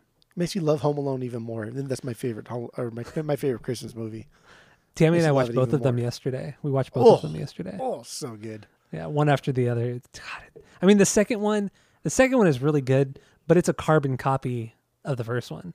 Like every beat is exactly the same as the first one. It's identical. It really is, but it's still so much fun. I'll honestly, I could go for fucking days about Home Alone. The first one, The I first think one's it's so good. beyond perfect. The second one, though, I love the pigeon lady. I love the idea of her. I love how Kevin comes to terms with her. I love what she does for him. I love what he does for her. But it's the Fucking love same thing he pigeon does lady. in the first one with the neighbor. Not quite. With not Old Man quite, Markley. It's the same thing. It's the Not same quite. beat. It's the same beat. Come on, Not dude. quite. It's It's- very, very similar. They both help each other. But no, yeah, they Yes. do. But the pigeon lady is far beyond gone. She's cast off from all of society. In the first one, old man is just cast off. He's from cast his off from family. his family, which is the same. I mean, That's not it's the same thing as being cast off from society. Like society has left her behind. She's the pigeon lady. She lives on her fucking rooftop. Her only But friends she- are pigeons. But Nobody she likes also, her. the only reason why she left because she was so heartbroken. And in the first movie, Old Man Markley he's essentially heartbroken because of his son. Yeah. It's the same fucking thing, dude. It's the same. No, it's thing. not. You're being silly boy right now. No, you're even- telling me even the when you look same. at the thing. pacing Your of the movie, family it's hate. exactly the Your same. family casting you out is the same thing as society casting you out. But society only cast her out What are you because she talking chose about? that path. She chose that path, just like Old Man Markley did in the first one. Yeah, but he's not forgotten. He still goes to the store constantly. Nobody bats an eye. He's fine. Okay. He assimilates himself into society. Pigeon Lady does not assimilate herself into society. Otherwise, it's the same fucking story. she's an I mean, outcast. he gets left behind. Then there's that whole middle part where he's kind of like doing his own thing, causing mischief, having fun, and then He then didn't it cause goes into any the, mischief. He was left behind. He could do but whatever the he fuck still he causes wants. mischief. That's He not causes mischief. That's him. Like he's the victim. He's the victim. No, you're right. He is the victim, but he's still causing mischief. He's fucking lucky. That's all that happened to his dad's credit card. And then at the very end of the second one, it shows that he ends up charging almost $10,000 worth of room service. Yeah, but they should fight that shit because he's not old enough to do it. And Tim Curry that's should true. not. Rocky Horror Picture Show over here should not have allowed that to happen. Oh, dude, every time I get to the part where where Kevin's mom slaps Tim Curry in the face and the way his lip quivers. Oh, dude, it makes me laugh so fucking hard every time. It's so fucking funny. And then also when Tim Curry comes into the bathroom when the inflatable doll is in the shower. Oh, so and then good. He yells at him and he freaks out. And when he runs out, he runs over that nightstand and he hurts his knee. It still makes me. Those two parts are some of the funniest things in that entire movie. Tim Curry is perfect in that movie. You ever notice in the first one? And this is, I mean, I really do love the first movie a lot. Yeah. You notice that Old Man Marley's hand heals as the movie progresses? Yeah, it does. How does he hurt his hand? It never shows how he hurts it. It doesn't matter. It's about the wound. It's about healing. It's about getting better and better and better. When he buys the medicine in the store and that's where he sees Kevin and Kevin freaks out, his hand is healing as the movie progresses, as Kevin comes to terms with not being afraid of the boiler downstairs, of being home alone, of his family not existing, of being kind of a douchebag. And then Old Man Marley, his hand heals as the story progresses. Yeah, and then he sees him in the church. His hand's not, I don't think his hand's damaged there. But that's also the same night that everything goes to shit. It's crazy. It's funny. It all happens in like 2 days. Yeah. The whole movie is like 2 days. Damn, what a fucking movie, though. What a movie. I love it. Oh, also in the second one, when Marv electrocutes himself on the washer or dryer or whatever, and then he's screaming, and then he turns into a skeleton. Yeah. Very briefly. Dead, dude. Like, you're dead. The first one was believable. The first one, I felt like it was a little bit more believable. The second one, when he was like dropping the fucking bricks on their heads from the top of the building, you're dead. You're dead. Know, yeah. Kevin just killed those guys. One brick off that building, yeah, you're fucking dead. Fucking dead. And he gets like hit by 5 bricks. and then at the end of that part, Marv is on top and then Kevin's on the bottom. He says, "Eat brick, kid," and he just chucks it again and completely fucking misses him. Yeah, eat brick, kid. Yeah. God damn, how is that okay? And then also when they're ice skating in the second one, and then Marv like skates over to Harry, and then he just like steals those kids' gloves from that fucking kid right off his neck, and nobody says anything. The kid just keeps skating. Unbelievable. And then Harry hits all his pigeons with his newspaper. He's like, "Get out! Get out of here!" That was real. That's New York. Oh, I fucking hate pigeons. Disgusting animals. Ah, shit! I love Home Alone. Both yeah, of them. I do. Home Alone is my favorite Christmas movie of all time. Elf is number 2, and I recently just watched Miracle on 34th Street again. The 19 fucking I don't know 34, whatever the fuck it was. Is it 34? I think it was 34. Yeah, that was oddly specific. Why did maybe it's not. Because I was going to watch it a couple days ago. It wasn't the remake. It was the old one. Yeah, the one from the 90s was the remake with the girl from Still good. Matilda. Still good. Yeah. Miracle, but I think it's the 1930s, I think. But like I like a good the reason why I like Elf so much, the reason why I like Home Alone so much is I like a good ending to where the suspension of like belief is there. And with Christmas, like Christmas is just this time of like Santa Claus, and I know it's stupid.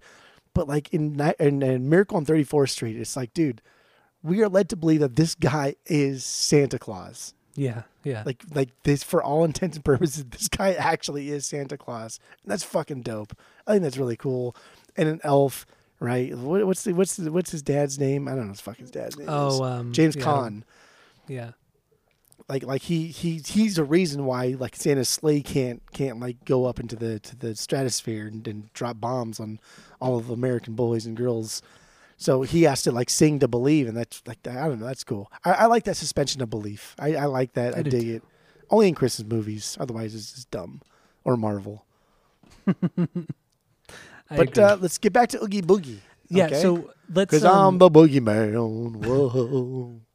All right, let's get back into the Oogie Boogie song. Should we play? I kind of want to play both versions, the OG and the Tiger Army. So here's where I come up with like the best cover of this era here.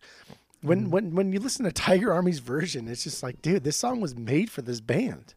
Yeah, like it's unfucking real. This song was made for that band. Whereas Korn is doing a cover of somebody else's song, I feel like Tiger Army is just doing like their own song. That's their fucking song. Because there's this kind of like I don't want to say crooning to the original song, but there's this kind of old 60s 70s feel to it, and that's what Tiger Army does really well. So maybe that's why it sounds as good as it does. Yeah, I could be wrong. I don't know. I mean, that's in the ballpark. I think Tiger Army doesn't just like make this song better. I think the song was written for Tiger Army. You think Danny Elfman wrote it 20 years before? Yeah, for Tiger Army. For Tiger yeah. Army. All right, so which one do you want me to play? Or both? I mean, I don't know. Play whatever you want to play. I want to play both. They're Play both really good. At the same time. Back to back. At the same time. So here's the actual soundtrack version, the movie version of Oogie Boogie song for Nightmare Before Christmas. All right, there's the version from the actual movie. Now here's the Tiger Army version of Oogie Boogie song. Okay, there's a bit of the Tiger Army cover of it. Dude, so good. Was this the first time you ever heard the Tiger Army version? No, I've liked this. Honestly, I've liked this version for many years, many years.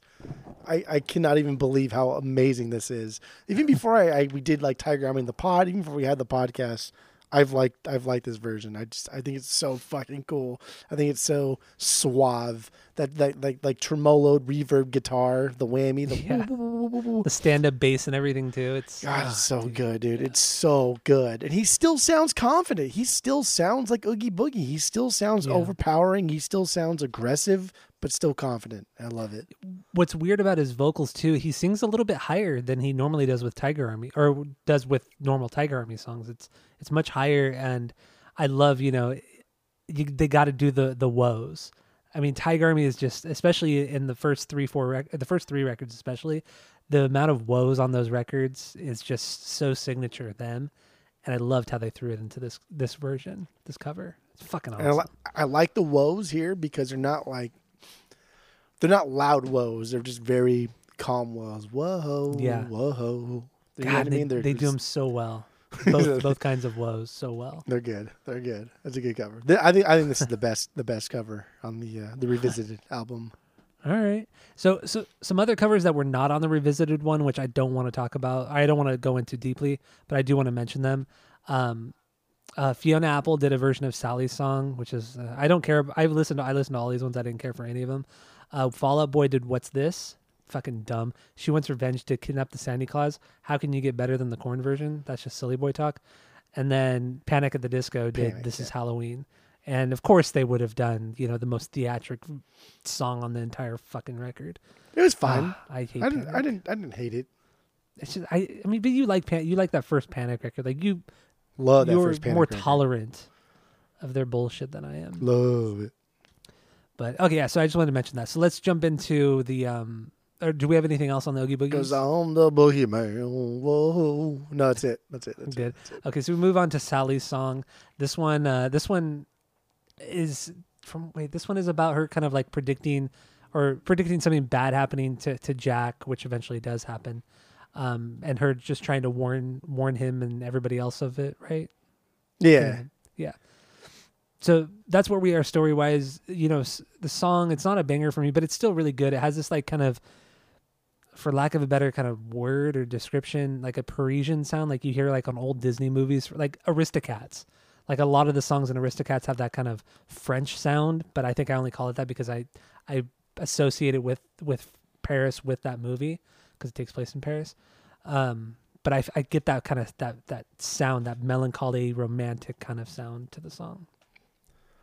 Okay, I could see that. I mean, I don't know. This song's a low B for me. Yeah, it's not a B. I mean, I don't care to play it unless you really want to. No. Okay, so let's move on to Christmas Eve montage. What part of the movie is this in? I don't remember. So this is when we see like the full moon of Christmas Eve, like when he's doing like the flyover. Another random tidbit it's a complete throwaway trivia line, but the only times post World War I and release date of the movie that Christmas Eve had a full moon were 1950, 1958, 1969, 1977, and 1988. That's it. Huh. 5 Weird. years. That's really weird. Yeah. So Wow. this movie had to have fallen in the time period of one of those. It's probably 1988. Maybe. But it seems like a very it seems like it would have taken place in World War II. The way like it was shot down, like it seemed like a very So 1950 would have been the only other date. yeah, that would have been closest to World War II. I don't know. That's a really interesting tidbit. I don't. Somebody went back and like looked at all like the maps or whatever the fuck you call them. I don't know. That's funny. That's weird. I mean, I highly doubt Tom Selleck's brother or Tim Burton were conscious of this. I think they just wanted a cool thing, so they just put a full moon there. For sure. This is just digging into things that aren't there. Yeah, definitely. Which is what we do. Yes, exactly. So then we get to Poor Jack. So at The this last point, true song. yeah, the last true song. So at this point, this is where Jack is flying over. He's flying over for essentially the world, and he's trying to drop off Christmas presents, but it's like fucking up. He's dropping like evil things down the chimneys, and it's like hurting kids and killing them probably. And then eventually it gets on the news that there's a terrorist essentially. So then they dispatch jets out and they shoot a missile and they literally shoot him out of the sky. Like this is like super fucking dark. Yeah. It's so surprising when you see it. Like it just really comes out of nowhere. Like anti-aircraft fucking shots are being hit at him, and he doesn't know it at first. He's like, "Oh, watch out! You almost hit us." And he's like, "Wait, I think they're trying to hit us." Yep. Then he gets shot down, and then it goes back to Halloween Town. The villagers are mourning, the townspeople are mourning, and everything. They're wondering what happened to Jack. They're sad, this and that, and that's where you get Poor Jack. Let's go. Yeah, because there's Poor Jack, and then there's the To the Rescue thing where he saves Santa Claus. The Poor Jack. Yeah. This is supposed to be the part of the movie where he repents, where he really kind of like, wow, I really, really fucked up. How can I fix this? But he doesn't. He fucking doesn't. He gets cocky, and he doesn't even seem to feel bad because he still says, "What the heck? I did my best." Like, fuck you, dude. You're an asshole. You're a piece of shit. You like kidnapped this dude, took over his job, did a horrible job at it, ruined the fucking lives of all of these people here. And like, all you have to say is, "Well, I did my best." Are you kidding me? Like, are you joking my ass right now? This is why Jack is the villain. This is why Jack is the fucking villain, because he does not learn his goddamn lesson. Yeah, he's not good. None of the characters are good outside He's an of asshole. Santa Claus, I feel. Sally's good. She's fine, but she's just dumb. She's worthless. Yeah, she's worthless and dumb. Like that doesn't necessarily make her good. She's dumb. Zero's good. Zero, yeah, I like Zero. We didn't even talk about Zero. I thought, dude, that's such a cool name for a dog, right? Did you know? God, I didn't know until this week. Did you know Zero's nose is a fucking little pumpkin, a little jack-o'-lantern? What? Really? Yeah. Is it? I've never even thought about it. I read that trivia, then I was like, no fucking way. And then like at one point, I paused it and I was like, holy shit. It's a little tiny jack-o'-lantern. That's so rad. Yeah, I never noticed that. Fucking dope. Yeah, Zero's a dope-ass fucking dog. Yeah, love the name. I would like to name my dog Zero. Like if I ever got whenever I get another dog, I would like to name it Zero, but then I wouldn't want it to be associated with this movie because that's just so lame. But you could be the little kid from Holes, Shia LaBeouf's best friend, Zero. Is it really that's the kid's name? Zero? Yeah, I think because like he has no name or somebody didn't care what his name was because he's just like a little like black kid that nobody gave a shit about, so they called him Zero or something. I don't remember. Oh, okay. Also, Zero is the alter ego of Billy Corgan. That's oh god. Is that why he's always posting shit about like Zero skateboards? Yeah, because that's his brand. It was the brand he created post. He created Zero skateboards? Yeah, that whole brand. No, I don't know if he created Zero skateboard. Well, no, he created that Zero logo and everything. That's his. Yeah, that's him. There's no fucking way he created Zero. That's like Jamie Thomas's brand from the 90s. Yeah, and that's when he created Zero, the character Zero. But I don't think like he has any. I think now he probably does, but there's no fucking way that he like created. the word Zero and then the star below it. That's No, because Zero was always like the skull. Like the skateboard that I have currently today. Oh, you're is right, my yeah. skateboard from high school. yeah, they're different. I'm looking it up real quick, but yeah, I'm pretty sure they're different. Yeah. Because remember in Tony Hawk's Pro Skater 1, you have Jamie Thomas being the only guy that rides Zero. I don't know if he created it, but I mean, I don't know. But like I just thought like Billy Corgan and Jamie Thomas were friends in real life. That's why he always posted stuff on Instagram, which I don't even follow them. I don't know why. I guess the pod page does. That's annoying. So you're forced to look at them. Yeah. We'll have to do more research, but yeah. Zero Jamie Thomas is also fucking dope. really cool. I guess the pod page follows Jamie Thomas. He's really cool. Yeah, I mean, so is Billy Corgan. He's pretty cool too. No. Okay. Well, let's get back to the movie, the soundtrack. Yeah, we're pretty much at like the big rescue scene, and then we're done. Mm-hmm. Yeah. So let's jump into that. Do we want to play? Do we want to play Poor Jack? No, don't need to play Poor Jack. I don't think it's that great. I'm fine of a not song. playing That's anything. a bottom B. Yeah. for I'm me. fine not playing anything the rest of the episode. Yeah. So to the rescue. What do you have on this one? There's a lot of cool stuff here. This is when Jack's coming back to save Santa, and Oogie sees him, and he's scared. So Jack has fucked him up before, and don't forget. Well, Jack's the in the king. Beginning of the movie, we saw Oogie Boogie in the moon. He says, "I am the moon, fucking shadow of the night," right? He's the face on the moon that was washed away with the bats. So Oogie's afraid of Jack, but not that afraid of Jack because he still attacks him.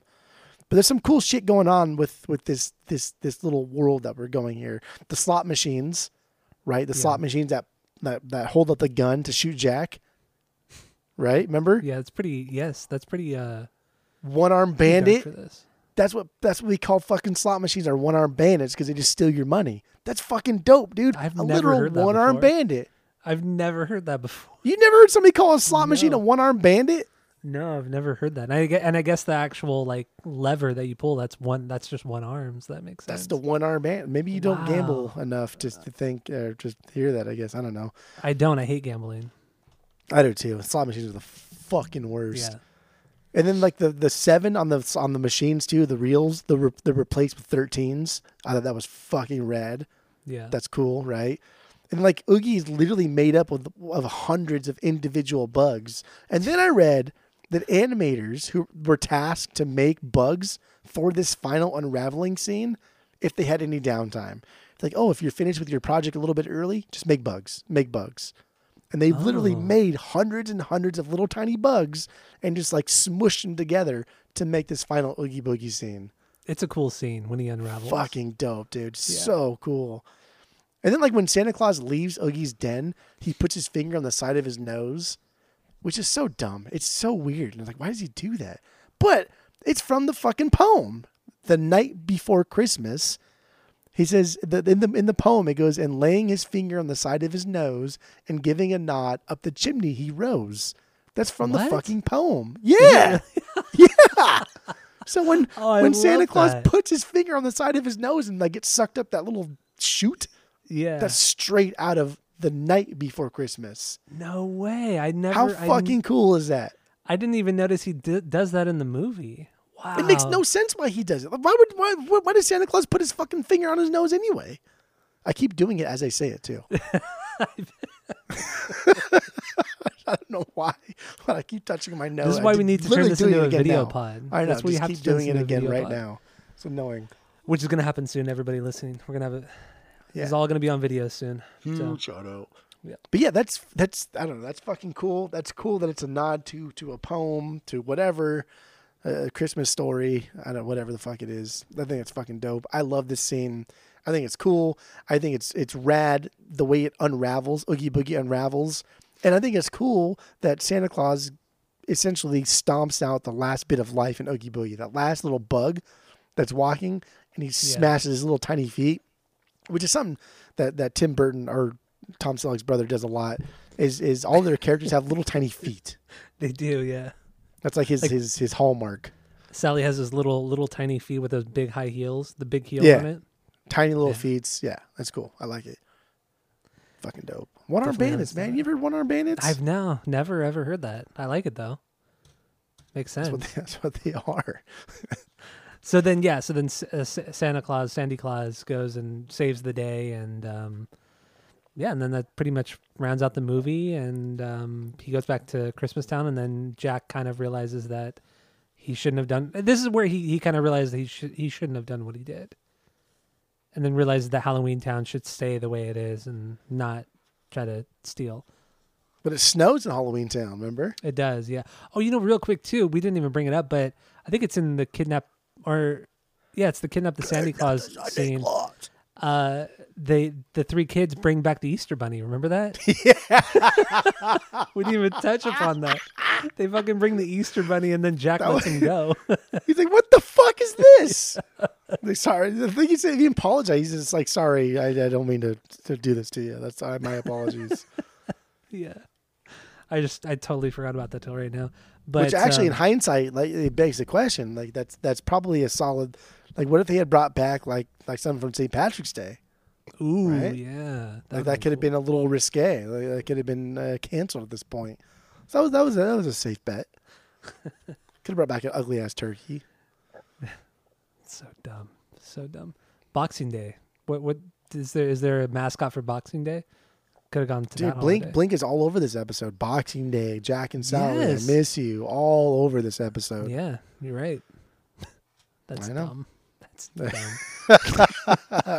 Because Boxing Day is like their fucking worst song.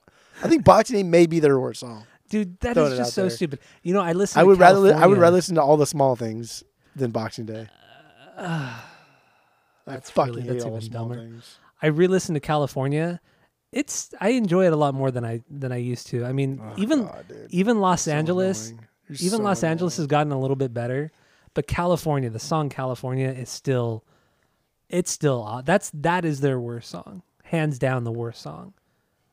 It really is. There's some bad shit on 9, but yeah, nothing is worse than the song California. Do you have 9 on the vinyls? Yeah, I do have 9 on vinyls. I got it. I mean, the only reason I have it because I got it for so cheap. I got that in California for really, really cheap. So that's the only reason. I would not buy California. You wouldn't get it for $15. Nope. That's stupid. That's I wouldn't even buy the fucking deluxe for $15. That's even dumber. I might even buy it, just throw it in the fucking dumpster and I leave. Well, that's wrong. Remember when you told me to do that when I left the record store? I should have just bought it and thrown it away in front of them. That'd be such a boss move. That'd be So cool. dick. So dick. Because, and the way that was too, it wasn't even priced yet. It was just sitting behind the counter. I said, "Oh, how much is that? I'll take it." And he said, "Oh, yeah, $15." And it would have been so disrespectful if I bought it and just threw it away before he even priced it. That would have been even worse. Like he's trying to hook you up. Just be an asshole.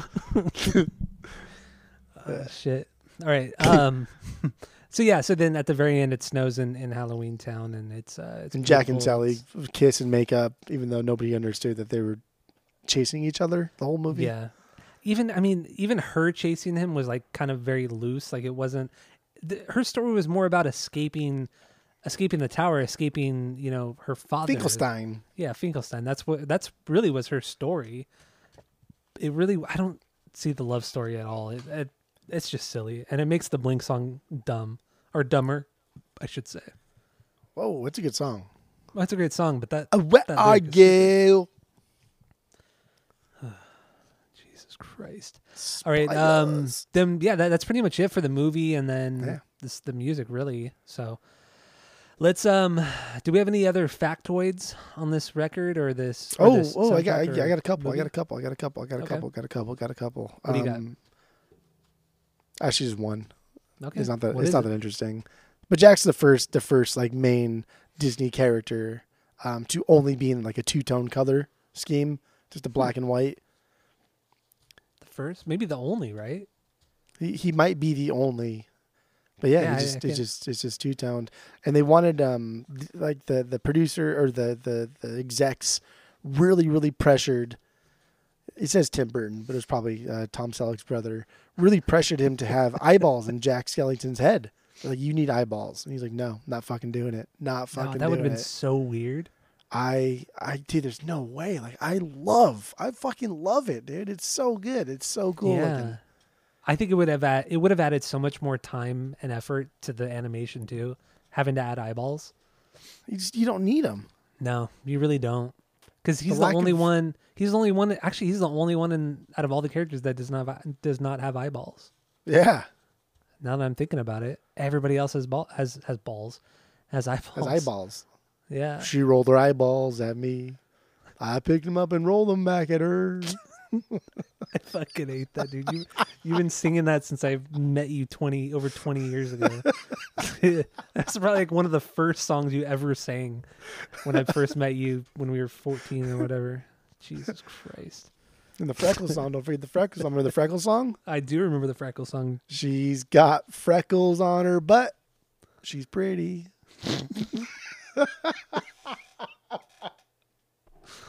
Oh man. Oh shit. Just about done with this one, aren't we? Yeah, seriously.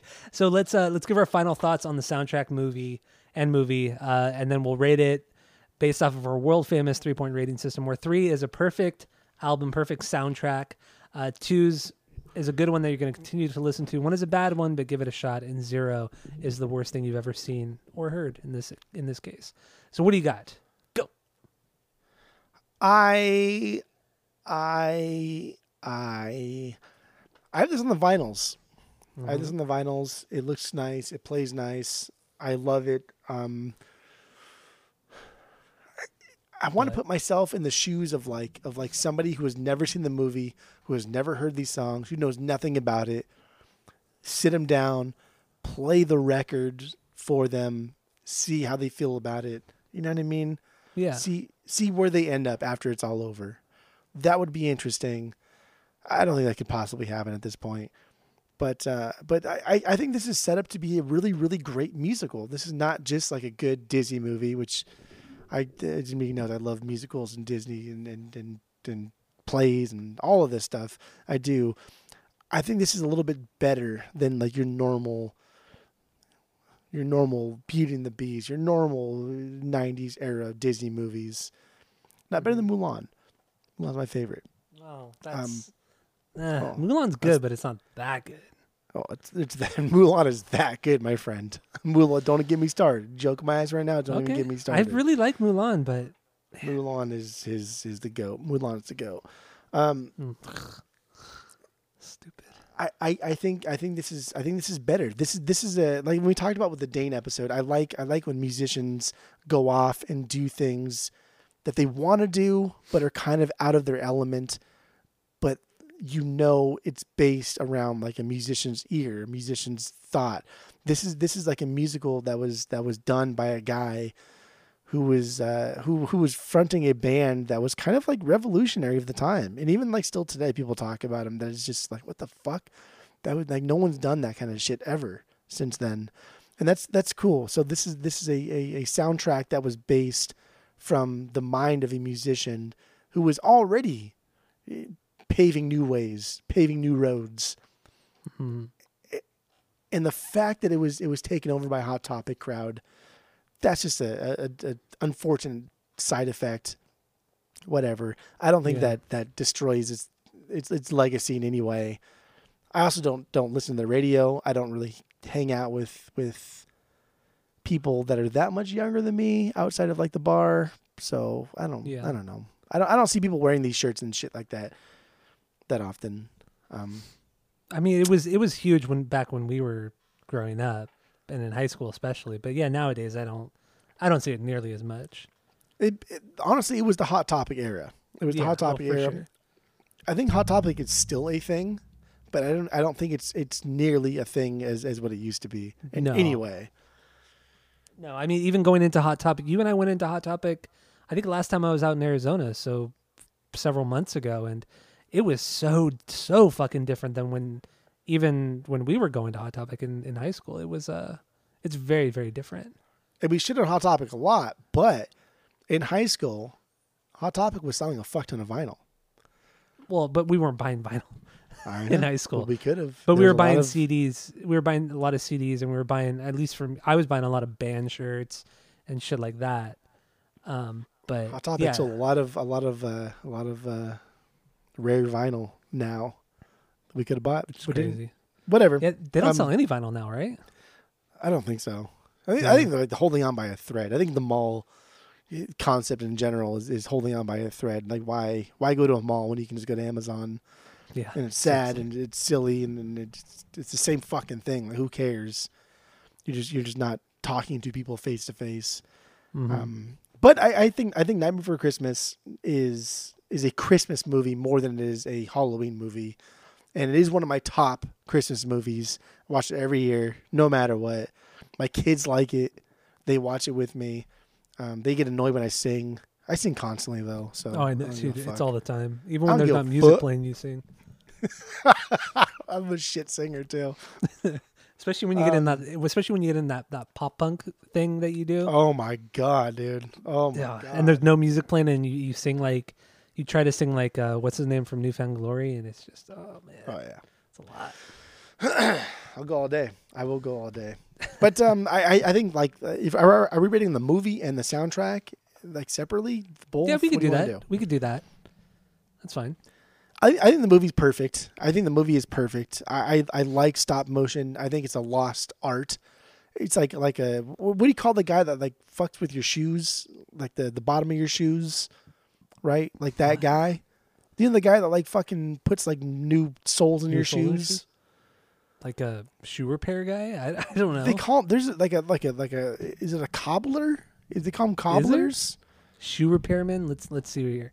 I think they're called cobblers. But yeah, like it's a lost art. Yes, It's you're a right. lost- Cobblers. It's a cobbler, right? Cobblers men's shoes. I've never ever heard that name before, but yeah, no, that's real. because Cobblers. we wear shoes that are just glued or sewed to like Vans. The rubber sole is rubber sole. Beatles, good album, overrated band. Perfect album. The rubber sole is just it's just sewed to the canvas. Whatever. It's a lost art. It's a lost art. That's what I'm trying to get at. The stop motion, this claymation stuff is a lost art. When things come out like Coraline, how have you not fucking seen Coraline? I haven't been opposed to watching it. I've never. Oh my god, dude, Coraline is so good. reason. Coraline's another one too that I watch. I watch probably like once every 6 months, and like Kelly loves it. It's a fucking fantastic movie. Nick loves it. It's a fantastic movie. Soundtrack is phenomenal. They Might Be Giants. The singer for the Might Be Giants, like the best song in the entire movie, he wrote and sang the song. Oh my god, it's so good. It's like butter. But I think watching Nightmare Before Christmas, you put yourself. Oh, then another tidbit. Going back a little factoid. There's only like 3 shots in the entire movie that were not done at a slower speed. That were done at like normal pacing, and it was some stupid shit. And the last one that was done was when the bugs are falling into the pit of lava. That was one that was done at like normal pacing. So it was a total of like 4 seconds of film. Otherwise, the entire movie is shot in that stop motion. Stop motion thing, and that's unreal, right? That's fucking so cool. It's so. I like, and not to like diminish anybody sitting behind a desk or computer, copying and pasting things to make a really cool movie. Because I don't know, who cares, right? A movie's a movie. If it's great, it's great. Don't care. But I think there's something to be said about this kind of like, quote unquote, old school style of cutting tape, as it were. Oh, totally. And I think that's something that's just never going to happen again. And I think this is a good stopping point. Yeah. Because even though Coraline's a great movie, it is nowhere near like this kind of level of intensity, nowhere near this kind of level of popularity. Even Chicken Run did really well in theaters. Chicken Run did really well with the kids, but it's nowhere near a cult classic like Nightmare Before Christmas. Did Tom Selleck's brother do Chicken Run too? I don't think he did Chicken Run, no. Because he did the Fantastic Mr. Fox, which was really good, the Wes Anderson movie. But I think Chicken Run was done by the guys that did Wallace and Gromit, because they all had like the weird sunken in eyes with like the big old eyebrows thing. Yeah, the you're right. Eyebrows, caveman eyebrows. So I think as a movie, I think it's perfect. I absolutely think it's perfect. I think everything about this is just, god damn, it's just a period piece that is just like, man, I wish we could get back to that. Mm-hmm. Not just like listening to Nirvana in the mid 90s and think like, oh yeah, that stays in the 90s. I get it. Like this is something like, damn, I wish people would take the time to perfect their craft the way this did. The soundtrack, The soundtrack, I don't think it's perfect. I think it's slightly below. There's a couple songs I think drag a little bit slower. You take the movie out of the soundtrack, I don't think it's as great. And I'm just kind of coming up with this now because I think the movie's better than the soundtrack. The soundtrack is still fucking great. I think the soundtrack's like 2.8. I give the soundtrack 2.8. I give the movie 3.0. Done. Damn, dude, look at you. That's it. That's okay. That's fine. That's what I do. All right, my final thoughts. I agree with a lot of what you said. I love I absolutely respect the amount of time, effort, and work that was put into making this movie. It's just, it blows my mind how long of a movie this is, and just the details of it. Like we talked about, there were like over 100 different Jack Skellington heads. Like just that right there it's unreal. It's fucking unreal. I just love the attention to detail, but I also love how kind of still bootleg it looks, but it should look that way. Nothing about this it looks perfect, but I love it for it. I think I do also agree with you. The movie is better than the soundtrack. I do think the soundtrack is awesome, but there are definitely low points. They're not filler, but they're good songs. Damn close to filler though. Damn close to filler. Yeah, they're kind of close to filler, yeah. And that's not a knock to Danny Elfman because he really is really, really great. But in the end, it's still overrated. It's still not as good as everyone says it is. Even you're wrong. I'm going to have to I'll give the movie a 2.5 and I'll give the soundtrack a 2.25. Because the story isn't that great, dude. It's really not. It's shocking how kind of mediocre the story is.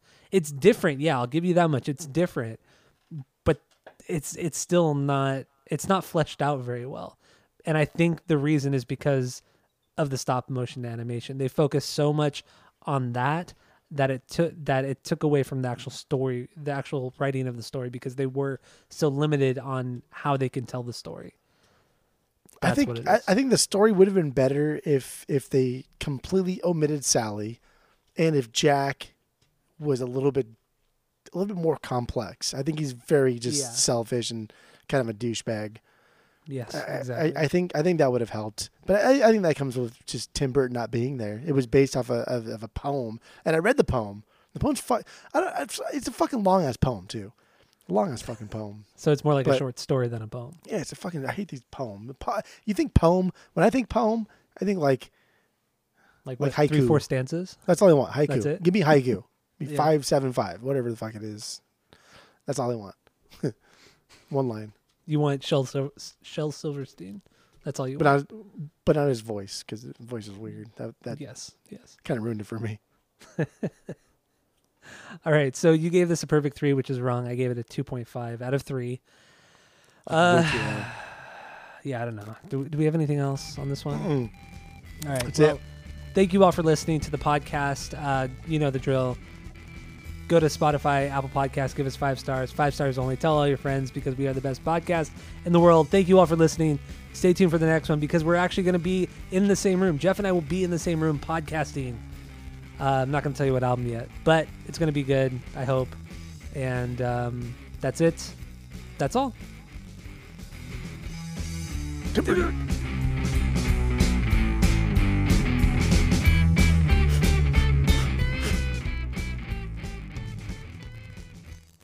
He says that in the poem it goes, and laying his finger on the side of his nose and giving a nod up the chimney he rose. That's from the fucking poem. Yeah. Yeah. So when Santa Claus puts his finger on the side of his nose and like gets sucked up that little chute, that's straight out of The Night Before Christmas. No way. How fucking cool is that? I didn't even notice he does that in the movie. Wow. It makes no sense why he does it. Why does Santa Claus put his fucking finger on his nose anyway? I keep doing it as I say it too. I don't know why, but I keep. Yeah. She rolled her eyeballs at me. I picked them up and rolled them back at her. I fucking hate that, dude. You've been singing that since I met you over 20 years ago. That's probably like one of the first songs you ever sang when I first met you when we were 14 or whatever. Jesus Christ. And the freckle song. Don't forget the freckle song. Remember the freckle song? I do remember the freckle song. She's got freckles on her butt. She's pretty.